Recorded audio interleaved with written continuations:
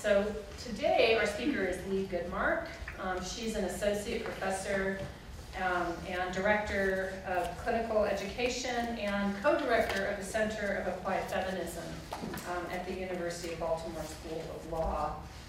From 2000 to 2003, she was the director of the Children and Domestic Violence Project at the American Bar Association Center on Children and the Law. And before going into teaching, Professor Goodmark represented women subjected to abuse and children in the District of Columbia in custody, visitation, child support, restraining order, and other civil matters. So in other words, she's a practicing lawyer and has actual practical experience with her topic, as well as a kind of theoretical relationship to it. So she's the author of a book which we have for sale outside, A Troubled Marriage, Domestic Violence, and the Legal System, which explores how the legal system's response to domestic violence developed, as well as why that response is flawed and what we should do to change it. And I think that's some of what she's going to talk about today, and I hope you'll join me in welcoming her.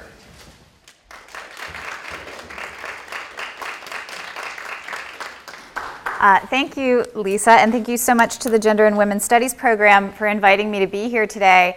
I wouldn't be here today if I were you, so I'm hugely impressed that you're here. On the way over, I asked if we could just move this whole thing outside and just kind of have a conversation. So thank you so much for coming. You know, in less than 2 weeks, we're going to have the opportunity to choose yet another president. And this election, you know, more than many in recent history, has raised some really significant issues for women, and particularly, you know, in the debate before last, women's issues were really highlighted. And so what I wanted to do today is just to talk to you a little bit about some of those legal issues for women that are coming up in the election, and some things that we should be thinking about in connection with the next election, both in terms of the structure of the legal system that we deal with and in terms of the substantive issues. And then to really focus on the Violence Against Women Act as an example of, I think, the problematic politics around women's issues, and the failure to get any kind of nuanced, thoughtful examination of women's policy issues as opposed to just sound bites. So we'll talk about that as well.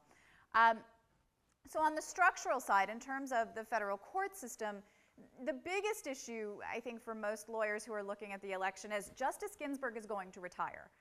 Justice Ginsburg has been unwell for some time. It's fairly well known that she is likely to retire, I think, fairly soon into the next president's term.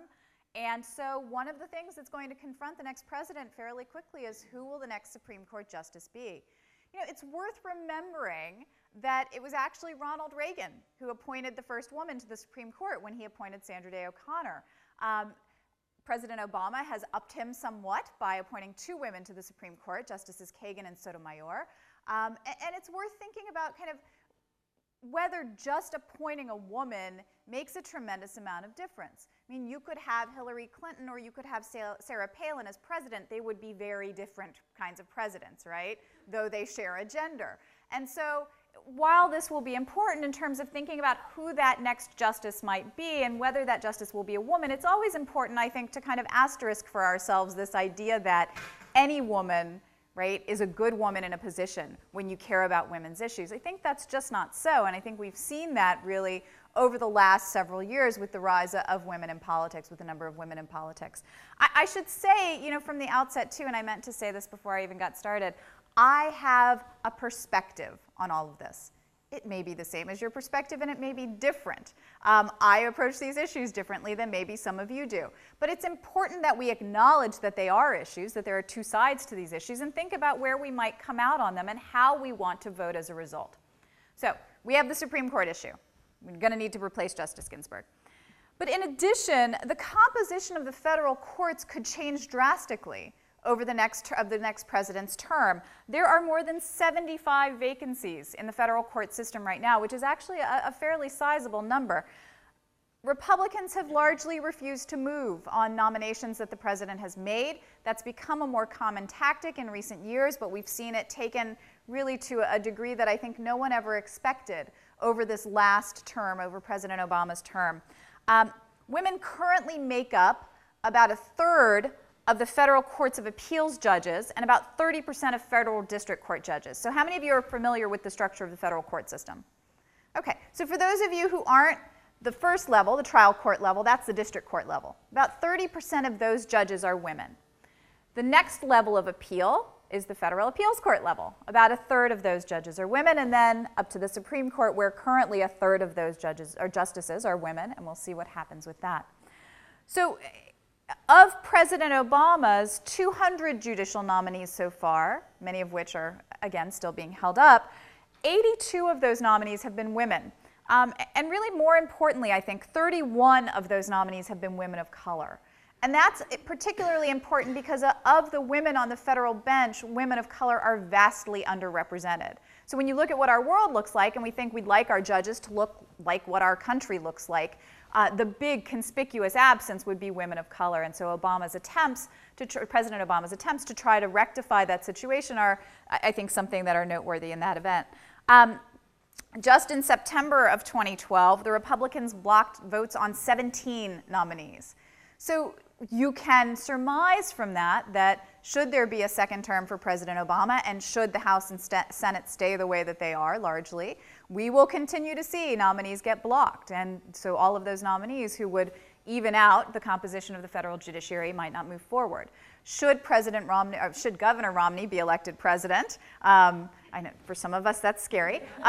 Should Governor Romney be elected president and the composition of the House and Senate stay the way they are, it's possible that his nominees would move forward, but it's also possible that those nominees would look very different. I think somewhat probable that those nominees would look very different. And the reason that I think that is because of what we've learned recently about how it is that Governor Romney chooses women for positions of power in his government. So, at the risk of taking on I don't like to use the term beating a dead horse as an anti-violence person, but you understand what I mean.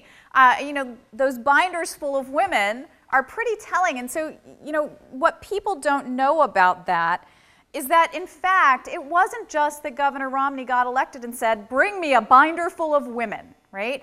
That what actually happened was those collections of women's resumes were done before the election by a group called the Massachusetts Government Appointments Project, which was a coalition of nonpartisan women's groups. And when Romney won, the women who were not in the binders brought him those resumes and said, here's a collection of really qualified women from whom you could choose. And a study by the University of Massachusetts and the Center for Women in Politics and Public Policy shows that the percentage of women in senior positions during Governor Romney's tenure as governor of Massachusetts actually declined. So it went from 30% when Governor Romney took office to 27% by the time he left, and up to more than 33% when the next governor took over. So that tells us something about the likelihood that Governor Romney's nominees for the federal bench would look like President Obama's nominees for the federal bench. It's worth noting.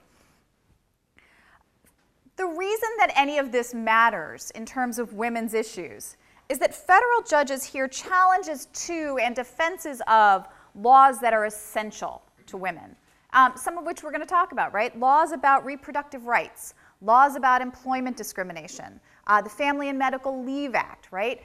Different kinds of laws that are really important to women in the workplace, women in home, women in their families.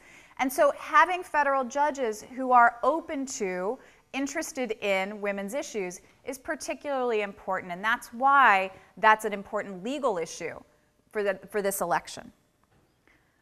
So beyond just that substantive legal issue, then beyond the composition of the federal bench, there are these substantive legal issues to talk about as well. And I won't talk about them in huge amounts of detail until I get to the Violence Against Women Act, which I will then talk about really for all day, because that's what I talk about. But in terms of these substantive legal issues, first and foremost, I think you have to start with the Affordable Care Act, right, and health care reform. In 2010, approximately 19 million women in this country lacked health insurance. By 2014, nearly all of them will be covered under the Affordable Care Act, should the act still be a part of our law, right? So that's going to be a huge issue for women. And the things that the Affordable Care Act covers are particularly important to women. Things like preventative health services, contraceptive coverage, coverage of pre-existing conditions like breast cancer or other forms of cancer, the coverage of children. How many of you still have insurance because of the Affordable Care Act that you wouldn't have had before? Yeah, right. That's a big deal for your parents. As the mother of an 8-year-old and an 11-year-old, the idea that I can continue to provide insurance for my children at a point in their lives when they might not have it is really important. As a woman's issue, I think it's very important. The provision of tax relief for those who can't otherwise afford insurance, many of whom will be low-income working mothers. Those are all crucially important issues for women. House Republicans have now voted 33 times to repeal the Affordable Care Act. They have yet to do so, but they have done it. They have voted on it 33 times. And an organization has figured out that the cost of having done that has been $50 million. Right? So what they figured out was the time that it's spent on the floor trying to repeal the Affordable Care Act has approximated 2 weeks. And 2 weeks of running the House costs about $24 million a week. It's about $48 million. So right now, that's where your tax dollars are going, towards the repeal of the Affordable Care Act. In terms of reproductive rights, I mean, obviously, this whole conversation that's being had about the war on women centers to a great extent on reproductive rights. But it's really important to understand kind of what reproductive rights there really are to argue about in this country. So what's the single biggest thing that we argue about? Abortion, right? Let's be clear about the right to abortion in this country. Certainly it exists. It exists as a function of Roe versus Wade and the cases that come after it. But abortion isn't a reality for most women in the United States. 99% of the counties in the United States have no abortion clinic. So we're arguing about this as though it was the most pressing issue facing any of us, when in fact it's not a reality for most of us.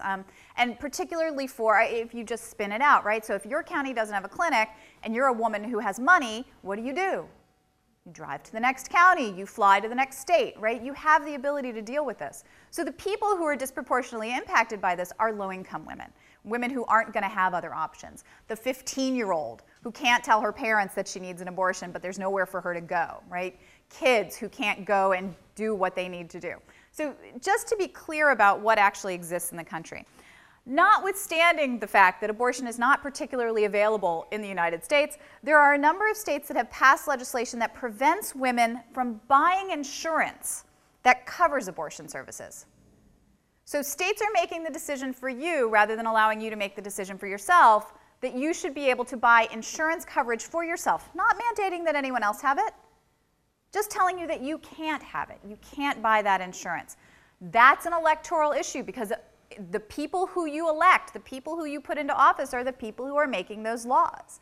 So if that is a problem for you, if you'd like to be able to select your insurance and select the kinds of healthcare services that it contains, you need to be attentive to the stance that the person who you're voting for has taken on these issues.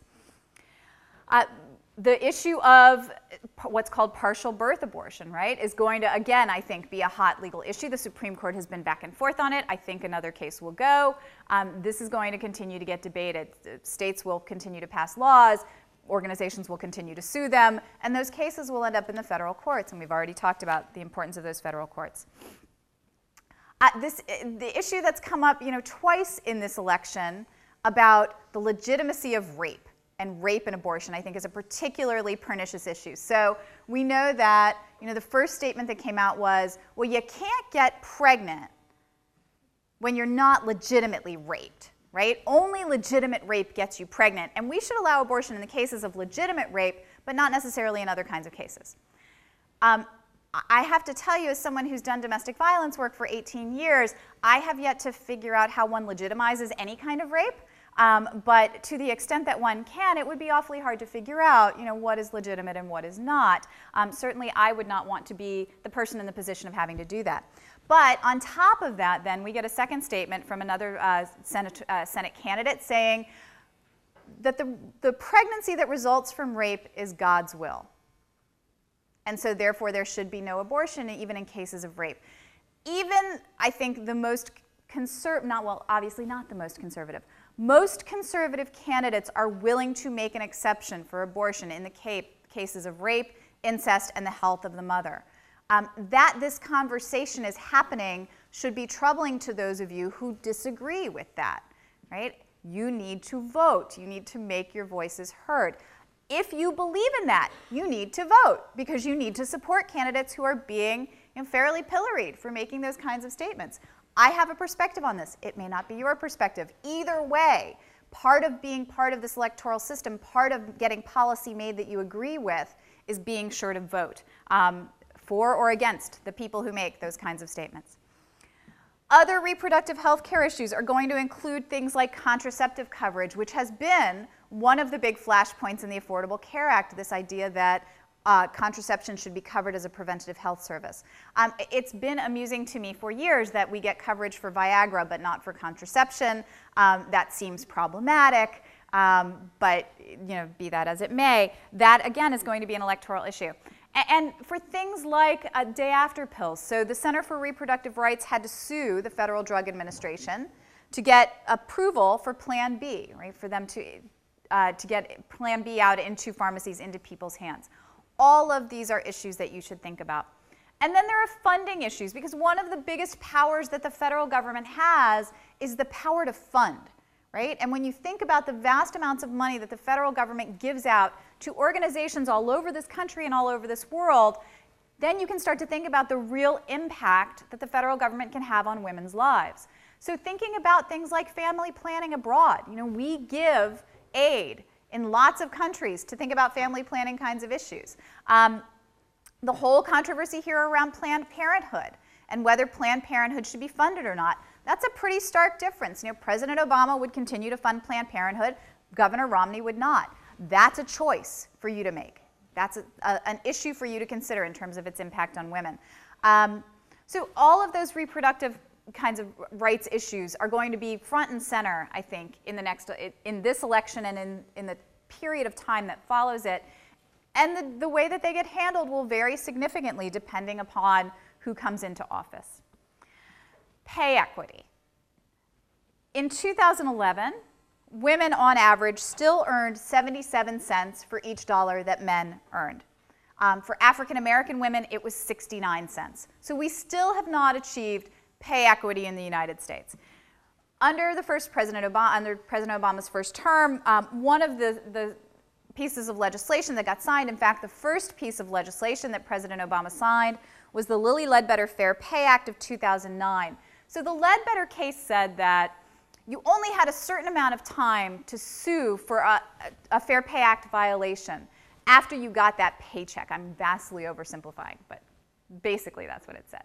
So you had this amount of time to sue. And if you found out about it only here, that was too bad, because this was your amount of time in which to sue.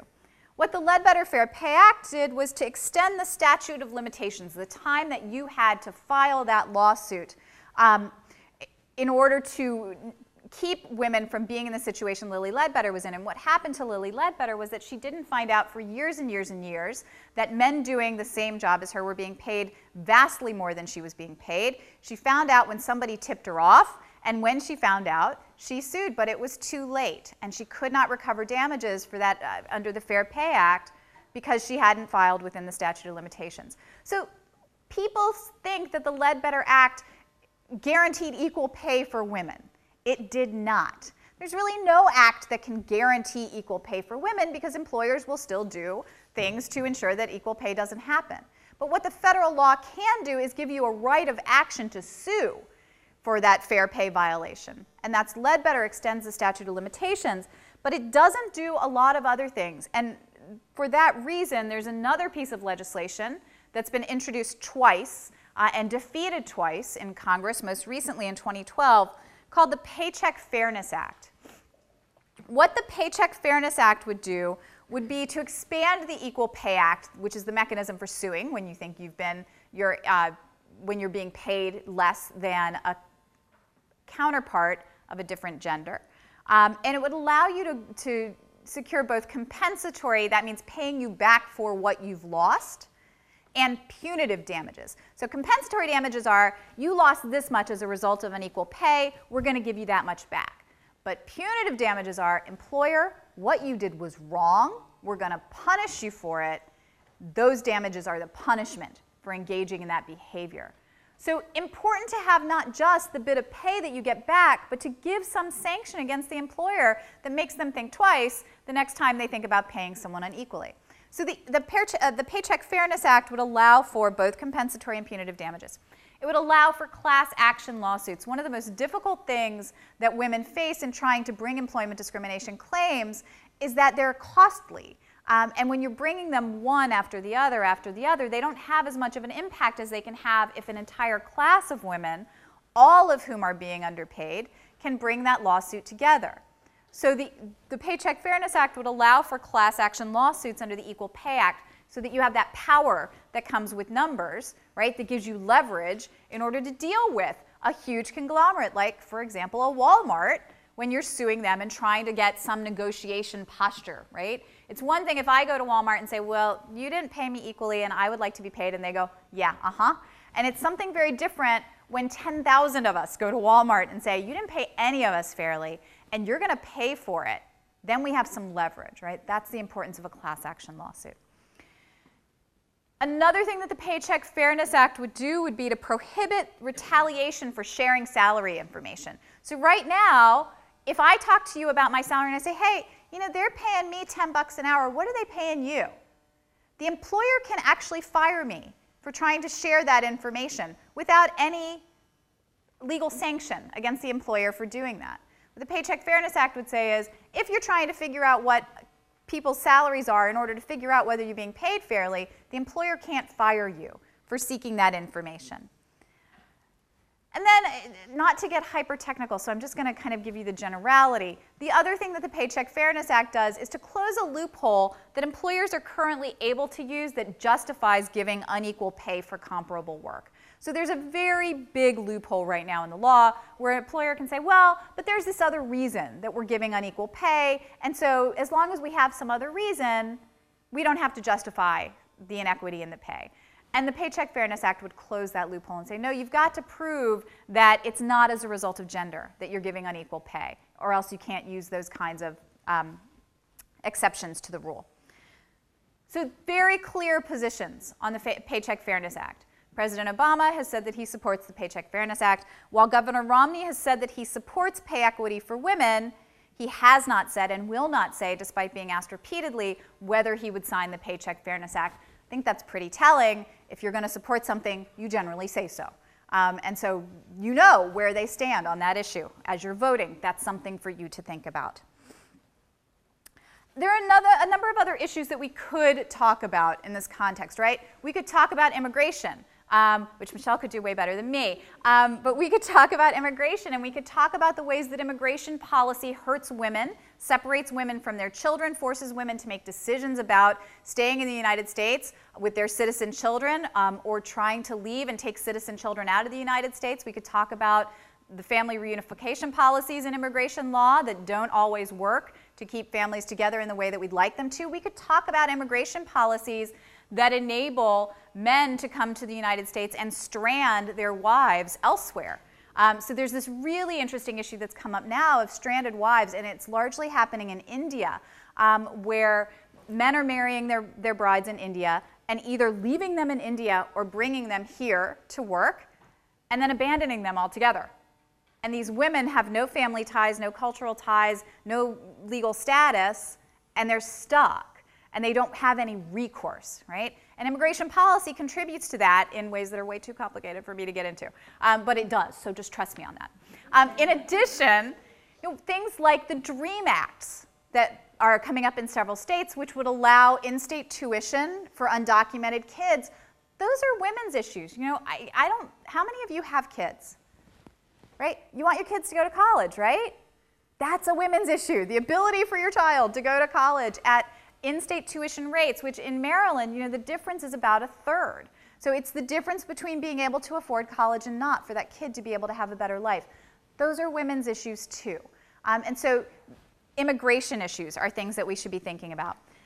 And then there's the economy, which is kind of the big monster issue that looms over all of this and plays out in more ways really than we can think of. But think about the impact of the economy on employment and on employment for women and the kinds of jobs that are available for women. Think about how the economy affects domestic violence, and I'll talk about that in a little bit, but one of the really interesting pieces of social science data that I've picked up in the last couple of years is that social studies, social science research supports the idea that when men are unemployed, they are more likely to commit acts of domestic violence.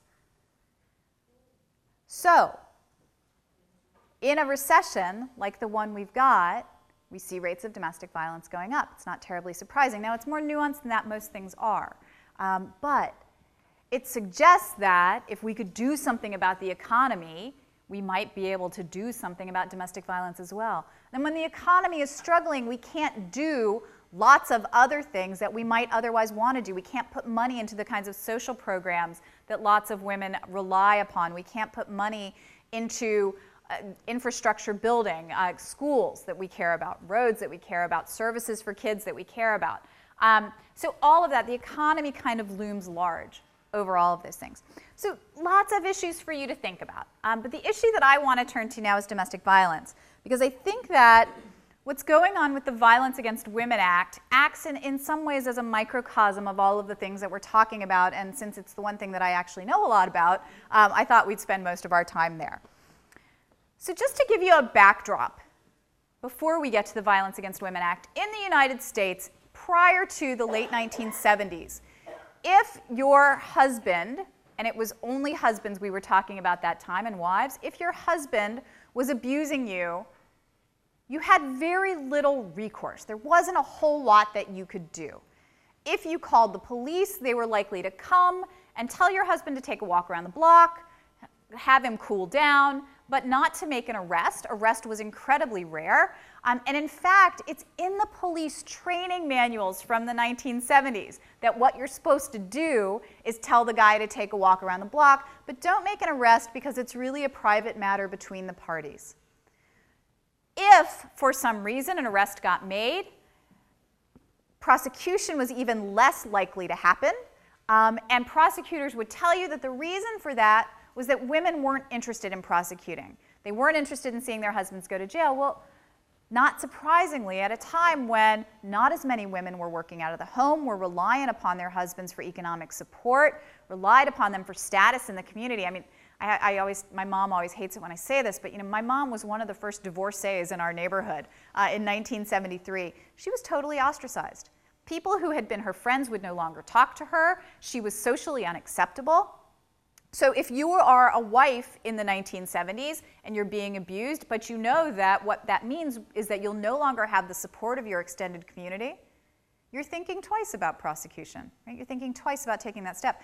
And even if prosecution happens, as unlikely as it is, conviction is even less likely. And if there's a conviction, there's not jail time. So that's the system that you're looking at in the 1970s, right? The first changes to the legal system are primarily in the civil system, actually, and not in the criminal system, and it's through the creation of a remedy called a civil protection order. The civil protection order allowed women to go into court and say to a judge, I am being abused, I need for my husband, and again, at that time, we're still talking only about husbands and wives, I need for my husband to stay away from me, I need him to not assault, threaten, harass me, continue this behavior, and I need him to stay out of the house. The idea behind the civil protection order was that it was a remedy that women could control for themselves, that they could go in and ask courts for specifically what they needed to be able to keep themselves safe. And again, at this time, we're only talking about women. Now when we talk about domestic violence, I try to always talk about people subjected to abuse because we know that violence occurs in lots of different kinds of relationships, both straight and gay relationships, and we know that even within straight relationships, men are sometimes abused.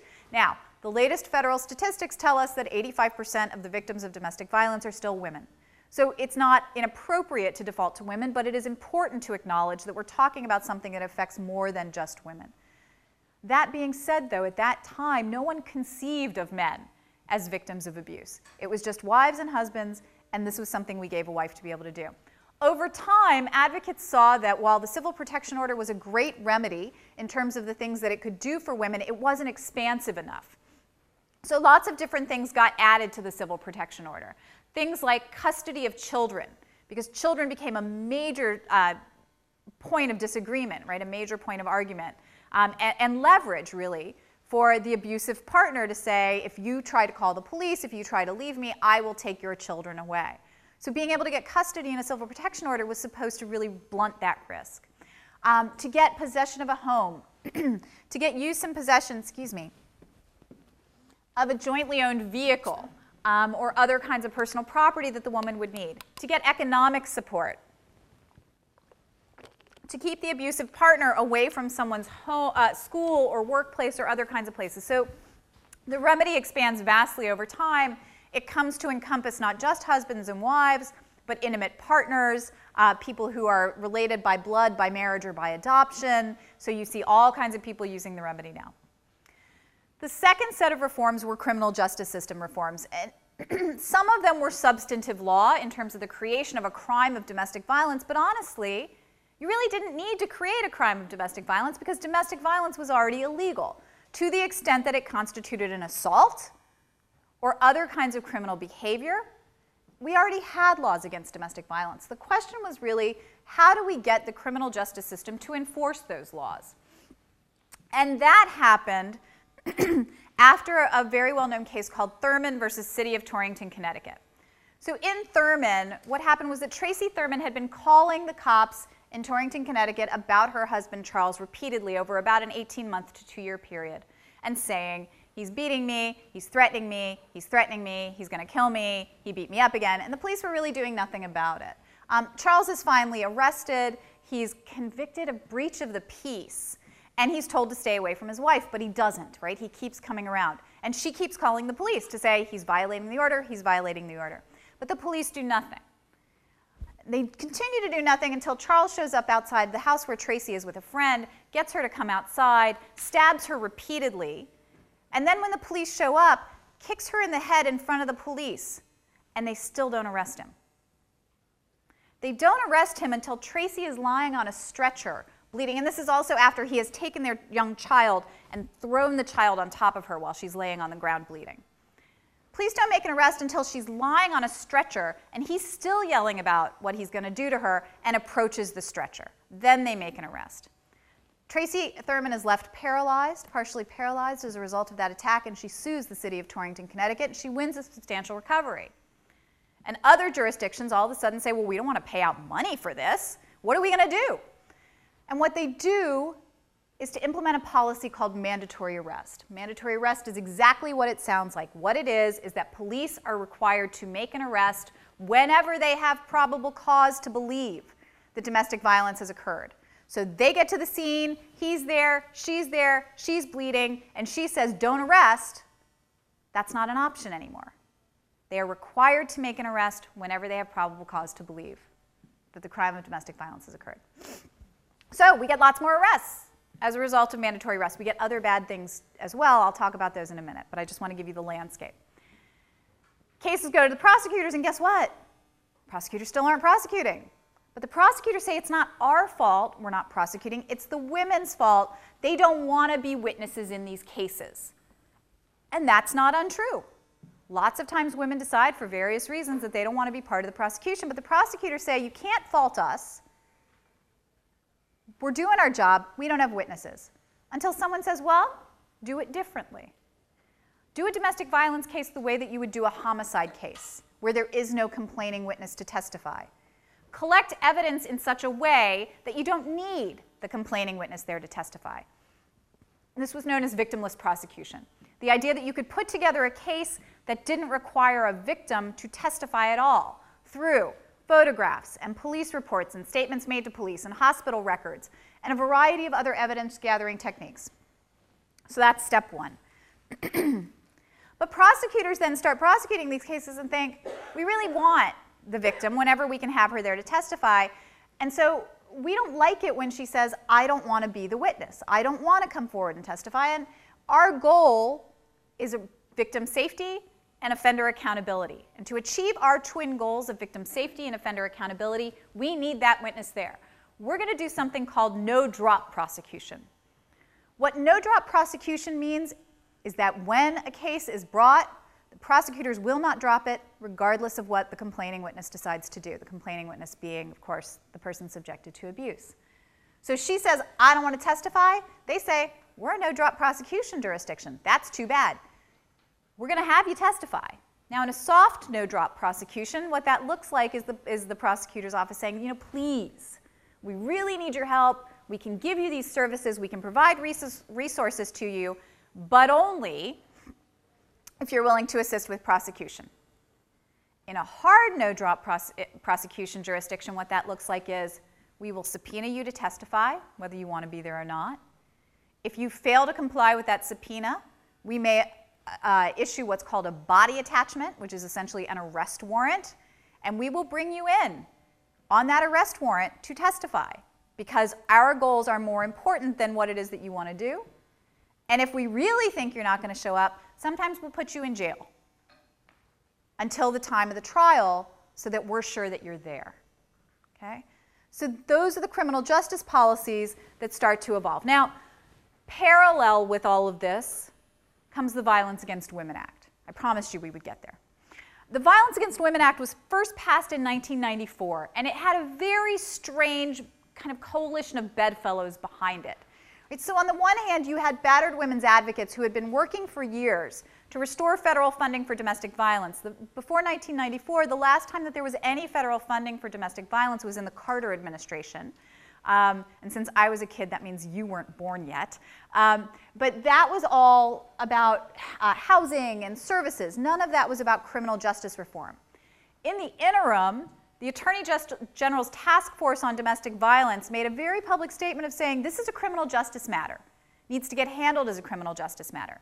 And that's what VAWA does. So VAWA puts together these battered women's advocates who've been trying forever to get funding back, along with law and order conservatives who are saying this is a criminal justice issue, treat it like a criminal justice issue. We need to put money into police and prosecutors and courts to address this problem properly. And so VAWA really reflects the priorities of that coalition. And now the two largest grant programs in VAWA, the STOP grant program and the Grants to Encourage Arrest programs, are putting $292 million into police and prosecutors and courts, with very little being put into things like civil legal assistance, so lawyers in civil cases, housing, economic assistance for women subjected to abuse. The clear priority of the Violence Against Women Act is the criminal justice response, and you see that in the way that it's funded. VAWA has been reauthorized twice since 1994, once in 2000 and once in 2005. And while the Act has expanded over that time, the priorities haven't really changed. Now, what's interesting about VAWA is that it's always been passed with strong bipartisan support. Right? This is one of those things where Democrats and Republicans can agree, we don't want people beating women, the Violence Against Women Act is a good thing. And there's never been an issue about it until this year, until this reauthorization. So it's important to focus on the fact that VAWA has done some really important things before I go and tell you why I don't like it. VAWA's done some really important things. It's provided some money, though not much, for civil legal assistance, for transitional housing, services for sexual assault victims. It focuses on marginalized populations like rural victims and women with disabilities and the elderly. It's funded supervised visitation centers so that safe visitation can happen in cases involving domestic violence. It's done some really important stuff. This reauthorization has been different, and it's been different because of three things: gays, immigrants, and Indians. This reauthorization of VAWA included explicit non-discrimination language against lesbian, gay, bisexual, and transgender people. So even though programs were never supposed to discriminate against LGBT folks as they were providing services, it just added to that general federal language that says you can't discriminate on the basis of gender, race, blah, blah, blah, blah, blah, right? It added sexual orientation, it added LGBT status to that list. So that's one problem. Second problem is that it expanded a program called the U visa program to larger numbers of undocumented immigrant women who were victims of crime. And the third thing that it does is it expanded the jurisdiction. By jurisdiction, all I mean is the ability, right? The authority of tribal courts to prosecute crimes against Native American women, that are committed by non-Indians. So generally, tribal courts have no authority to do anything about people who are not Indians. But under this authorization of the Violence Against Women Act, those tribal courts would have been able to prosecute the abusers of Indian women under the Violence Against Women Act. The Senate has passed a version that includes all three of these provisions. The House absolutely refuses to include them in its version. And many Senate Republicans did not support the Senate version of VAWA. In fact, it came out of the Senate Judiciary Committee on a straight party line vote. The final vote in the Senate was 68 for and 31 against, with 15 Senate Republicans voting against the bill. VAWA has never had that many Republicans vote against it. Not ever. Not as long as it's been around. Some have asked whether Democrats purposely put in these provisions in order to embarrass Republicans, right? To see if we could shame them into not supporting the Violence Against Women Act to make it an election year issue. I don't think that these provisions were added as a poison pill for Republicans, and I can't really speculate as to why the Republicans have decided not to support it. I don't know why they do what they do. We are different species. But as with each VAWA reauthorization, coalitions of advocates for women subjected to abuse from across the country came together to talk about the problems that they were seeing with the operation of the bill. And those three proposals really came not from Democrats trying to make a point, but from coalitions of battered women's advocates saying these are the problems that we see, and this is the way that we think that we can address them. So with the U visa, for example, so does anybody know what a U visa is? Okay, let's do a little education on that. The U visa is a program that gives temporary legal status and work eligibility to undocumented victims of particular kinds of crimes, including rape, domestic violence, sexual assault, and trafficking. In order to qualify for a U visa, you have to assist law enforcement in the investigation and prosecution of the crime that you are alleging. And law enforcement has to certify that you've provided that assistance. And that's supposed to ensure that we don't have people just claiming that they've been victims of crime to get documentation, right, to get legal status in the United States. If law enforcement has to be part of it, then we have some independent check on that. The U visa is controversial in the same way that any provision that assists undocumented people is controversial, because it's a way of extending immigration status to undocumented people, and it raises fears about dishonesty and about abuse of the system. The law enforcement requirement, as I said, is meant to assuage those fears, but clearly it doesn't work for everyone. Not everyone is accepting that that's sufficient. So that's the U visa. With the U visa, there are 10,000 U visas authorized under the Violence Against Women Act. So 10,000 undocumented immigrant victims of crime could apply for these visas. And it took the Department of Homeland Security 7 years to issue the regulations to make this program work. No visas went out for the first 7 years of the program. But since those regulations have been completed, all 10,000 have been used every year. So what people said was, well, then we need more, because clearly we have more immigrant victims of crime who need our assistance. Let's expand that number to 15,000. So expanding the program, it was just intended not to create more pathways for undocumented people, but just in acknowledgement of the fact that all of them were getting used. So it must be really meeting a need. Similarly, in the case of Indian women, there are numerous stories that detail the problems that Indian women face in having the violence against them addressed, where tribal courts lack jurisdiction to deal with U.S. So tribal courts can't do it, right? Because these are not tribal people. And the U.S. courts won't do it because it's federal reservation land, they're federal courts, and the federal courts won't hear those cases. So what that's meant is that those victims have no recourse. And again, just acknowledging that there was a problem and trying to solve that problem, not trying to create a huge federalism problem where the federal government is usurping the powers of the states or giving tribal governments so much authority, but just trying to deal with this problem. There's a class of women who aren't able to get any help or any relief.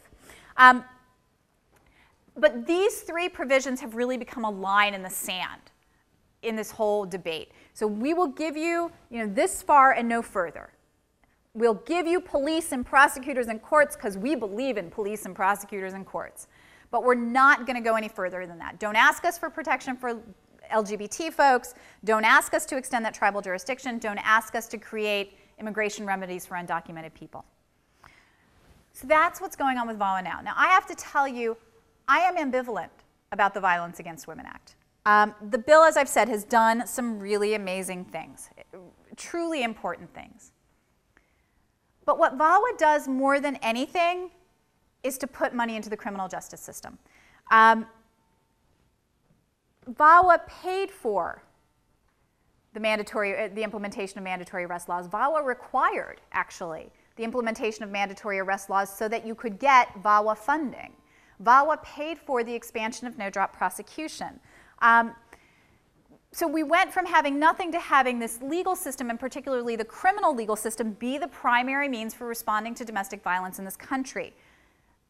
And that would be okay if we had any real evidence that the law enforcement response to domestic violence is stopping domestic violence. But we don't. We don't really have any reason to believe that law enforcement has been effective, if by effective you mean domestic violence is less than it would otherwise be because of this infusion of funds into the criminal justice system. Since VAWA's inception, rates of domestic violence in the United States have certainly fallen, but so has the overall crime rate. And rates of domestic violence haven't fallen any more than the overall crime rate has fallen. One would think that after pumping hundreds of millions of dollars into the system, you would get more return than the general return that we're seeing overall. And even if we were, criminalization has had some really problematic consequences. One of the things that's happened since the inception of mandatory arrest laws is a steep rise in the rates of dual arrest and arrests of women. So the single group that's more likely to be arrested now than they were before is women. Oftentimes, when called to the scene, police look at both parties. They see a guy with defensive injuries, maybe scratches or redness, and they see a woman who's been beaten up, and they say, well, clearly you were both at fault. We're bringing you both in, right? That's not a fiction that I'm making up. I promise you that this is what's happening in the United States. So rates of women have vastly increased. Criminalization also contributes to the mass incarceration of men of color, which is a bigger problem in this country, but certainly criminalizing domestic violence hasn't helped any. If you go into the courts in most cities, it is not middle-class white guys that you're going to see as your defendants in domestic violence cases. Middle-class white people have other ways to deal with their problems. They're not using the court system. But the mass criminalization of men of color is very much being added to by this criminalization of domestic violence. But most importantly for me, and the stuff that I focus on, the stuff that I really write about, is that mandatory policies have taken power away from women to determine how to address the abuse in their lives. When a call to the police is made, a woman no longer has the ability to say, I don't want him arrested. And people say, well, that's a good thing, because she doesn't really know what she wants, and she's just saying that because he's controlling her. You know, maybe. Or maybe she's saying that because he's her only economic support, and she won't be able to keep a roof over her kids' heads if he's arrested. Maybe she's saying that because he said, I will kill you if you have me arrested, and she believes that that's true. Maybe she's saying that because her extended family or her community will ostracize her if she has him arrested, because that's not acceptable in that community. Maybe she's saying it because her immigration status is reliant on her, and she's worried that if she calls the police, she won't be able to keep her status. Now, there are provisions in VAWA that deal with that. That doesn't mean she knows that. Maybe she's undocumented, and she's worried that if the police get called in, not only will he get arrested, but her status will become an issue, and that is happening all over this country through the Secure Communities program. So there are lots of reasons why a woman might not want her partner arrested, but she doesn't get to make that choice anymore in a mandatory arrest regime. Similarly, in a no-drop policy regime, no-drop prosecution policy regime, she doesn't get to choose whether she wants him prosecuted or not, and there's some great social science research out there about why women choose prosecution and why they don't. But it can be called, David Ford calls it a power resource. The threat of prosecution is something that a woman can choose to use when and as she wants to, and it can be a really powerful tool, but only if she controls it. If she doesn't have the ability to control it, it can't really work for her anymore. So no-drop prosecution, again, similarly takes power out of the hands of women. That's my issue, my biggest issue with it, although I have all those other issues too. So my position on VAWA is a bit nuanced, and I think different than the people who are just saying, we have to pass it, we have to pass it, we have to pass it. I think that VAWA should be reauthorized, but I think that we should think about where the money that currently goes to the criminal justice system could be better used. right? What could we be doing with that $292 million that we're not doing now? How could we use it in services for women subjected to abuse? Could we use it for transitional housing? Could we use it for job training for men who are abusive? If we really care about stopping domestic violence, we ought to be thinking about what the causes of that violence are and whether we can use money in ways that get rid of those causes rather than just reacting to it at the back end. The problem with the rhetoric on both sides of this issue, both kind of the man-hating feminazi rhetoric and the war on women rhetoric, is that it isn't nuanced and it isn't thoughtful about the real problems that the Violence Against Women Act seeks to address. So when you reduce social and legal issues like these to slogans, you rarely get good policy. We could have a thoughtful discussion about the needs of people subjected to abuse, women and men alike, if we could get past some of that noise. And unfortunately, one thing that an election year does is prevent us from thinking about nuance and policy innovation because largely all we get is noise, right? All we get is sound bites and arguments. The current stalemate that we're at doesn't allow us to get at other things that VAWA could do. VAWA could deal with economic issues. We could put money into job training instead of batters and intervention programs. We could give poor women actual material assistance, from housing to emergency financial assistance to small business creation to microfinance, right? Things that can empower women to change their lives. Given the clear link between women's reproductive rights and their ability to live free from violence, and so what I didn't say and should have said is, one of the more interesting social science findings that's been made recently is around the idea of reproductive abuse. That abusers use women's reproductive capability as a way to control them, as a way to abuse them. So that goes, runs the gamut from forcing pregnancy to ending pregnancy, right? Taking away someone's birth control, flushing their birth control, to attacking them while they're pregnant. All of those things provide a locus of control. And VAWA could do something about that. Congress could help to alleviate abuse of women by funding reproductive health care, making sure that it's available to everyone, and by eliminating prohibitions on federal spending for abortion. And then, VAWA could look beyond state-run systems to say, if women don't want to use the criminal justice system or any state-run system for whatever reason, what could we do? Could we think about restorative justice programs, right? Could we think about victim-offender dialogue? Could we think about truth commissions? Are there other kinds of mechanisms that we can use that give women justice, validation for what they've been through, and voice, the ability to talk about what they've been through? Are there other kinds of programs that might do that, and could VAWA help us to explore those kinds of programs? It's not entirely clear to me what the impact of failing to reauthorize VAWA would be. Police, prosecutors, and courts would continue to exist, but their funding would be cut. I think more harmed would be the service providers that operate at the margins, the civil legal service providers that don't exist, but for the Legal Assistance to Victims Grant, which is what funds civil legal assistance programs.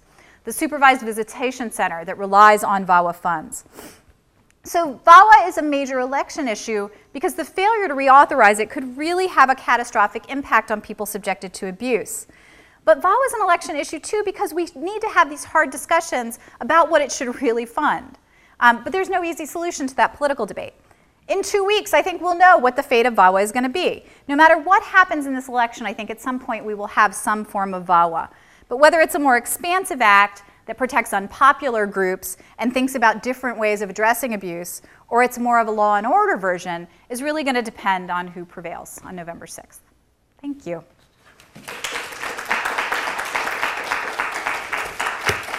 I am happy to take questions, but I know I went long, and I apologize for that. Yeah, so thank you so much. So there's so many things I could say. I agree with you, I agree with you, I agree with you. But tell me where you disagree. That's so fun. So, most importantly, I think I want to emphasize my concern about where the money's being spent. I think you're right that it needs to be spent in a way that doesn't just funnel it all into the criminal justice response. But one thing I want to ask about is that your description of mandatory prosecution and no drop policies strikes me as inconsistent with my experience when I got a grant under VAWA and I started a new domestic violence prosecution unit and implemented a mandatory prosecution policy. Yeah, prosecutors hate me. Yeah, no, I mean, I love your work. And the thing I love about it is that you're attempting to find some sort of nuance and middle ground, and I think you meet in the middle somewhere. But My experience was when I implemented a no-drop policy was that if a victim came to me and said, I want the charges dropped, my first response would be to talk and find out what was going on and try to gather as much information about safety and what was the reason behind this. 8 times out of 10, I would say, okay, well, we're not going to drop the charges, but I don't have to call you to testify. And if you do testify, you can get up there and say whatever you need to say to stay safe. I am not going to prosecute you for perjury or file any false police report. And that works so much better for my cases because when I put a victim on the stand and she testified consistently with her police report, namely that yes, he hit me, juries didn't believe women, and so they would acquit. Whereas when I put a victim on the stand and she said, oh, nothing happened, I fell down the stairs, he never touched me, the jury would convict because juries think women lie. They just think women lie. So it was better for me to have a recanting victim on the stand than a cooperative victim. And it was better for me to have a victim refuse to testify than to ever have a victim testify consistently with my theory of the case. So I never enforced subpoenas. Yeah. I certainly never dreamed of holding a victim in jail or anything like that. And it worked out better as a prosecution strategy. Yeah, so they're good prosecutors, right? And so one of the things I talk about in the book a lot is kind of what a good system would look like. Because I'm not advocating getting rid of the criminal justice system. I want it to be there as an option for women who want to use it. But being a good prosecutor, I think, should mean talking to the victim about whether she's willing to testify, having a conversation about what that will mean, having a conversation about what the realistic results of that prosecution might be, and then making a decision from there. You know, I can tell you that in Baltimore, not 6 months ago, a complaining witness was jailed on a body attachment. This is being taped. I'm not going to say by who. By a judge who's very prominent for her refusal to show up in court. And that's not unusual. So for me, I don't like no-drop prosecution because I think it can lead to those abuses. It doesn't always lead to those abuses, of course not. And there are great prosecutors out there who are thoughtful and sensitive and have those conversations. There are lots who don't, and who are concerned about their conviction rates and believe that they can only make the case with that witness. But the stuff about the credibility of women, you know, one of the really interesting findings in the social science research is exactly that juries don't believe women. And juries believe women of color less than they believe white women. So like all women lie, and then women of color lie more, according to juries. And so that's really problematic when you think about kind of who's coming through the criminal justice system and the kinds of cases you're trying to make. So yeah, I would imagine a recanting victim would do you a lot of good, given that. Yeah, they're great prosecutors. And so, you know, prosecutors generally hate me, but I do think they're great prosecutors. Yeah, I'm actually working right now as a domestic violence counselor, and I just, a lot of the things that you were saying really related to what I've experienced working with women.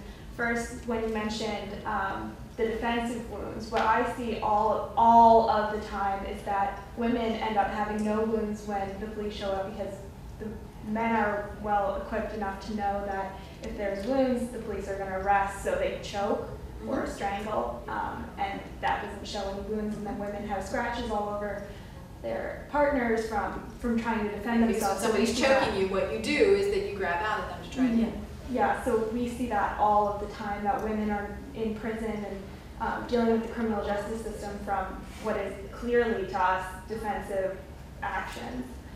Also, I feel like a financial planner because what seems to me, a lot of people ask me, well, don't you get frustrated? Don't women always want to leave and they're still in love? And I find that what I end up working with most is just planning, how do you get out? How do we get out?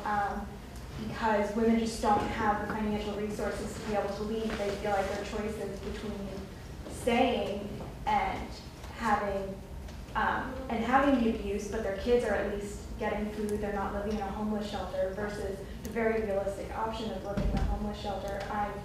We're in the Delaware County Agency. We only have 6 rooms. We get calls all day long for people looking for shelter. And do you have prohibitions on older boys? Well, we can only take children that are under 18, regardless of gender. There are lots of shelters that won't take boys over age 13. So shelter is not a possibility for you at all if you have a teenage boy. The thought being that bringing men into that environment is problematic. But I mean, a 13-year-old kid whose family is displaced because of domestic violence is hardly like a big scary man. Those are the policies that exist in some shelters. Yeah, and I know that the agency in Philadelphia has 100 beds, and we get calls from them asking if we have rooms. We only have 6 rooms. So it's very frustrating because I find the most heartbreaking is answering the hotline calls all day and hearing, There's still more shelter space for animals than there is for women subjected to abuse in the United States. So, which is not, I mean, I'm not saying we should take away from the animals, but it is a matter of perspective. Other questions? I know it's a beautiful day. I wouldn't have any questions either. Well, thank you so much for having me. I really appreciate having had the opportunity to talk to you.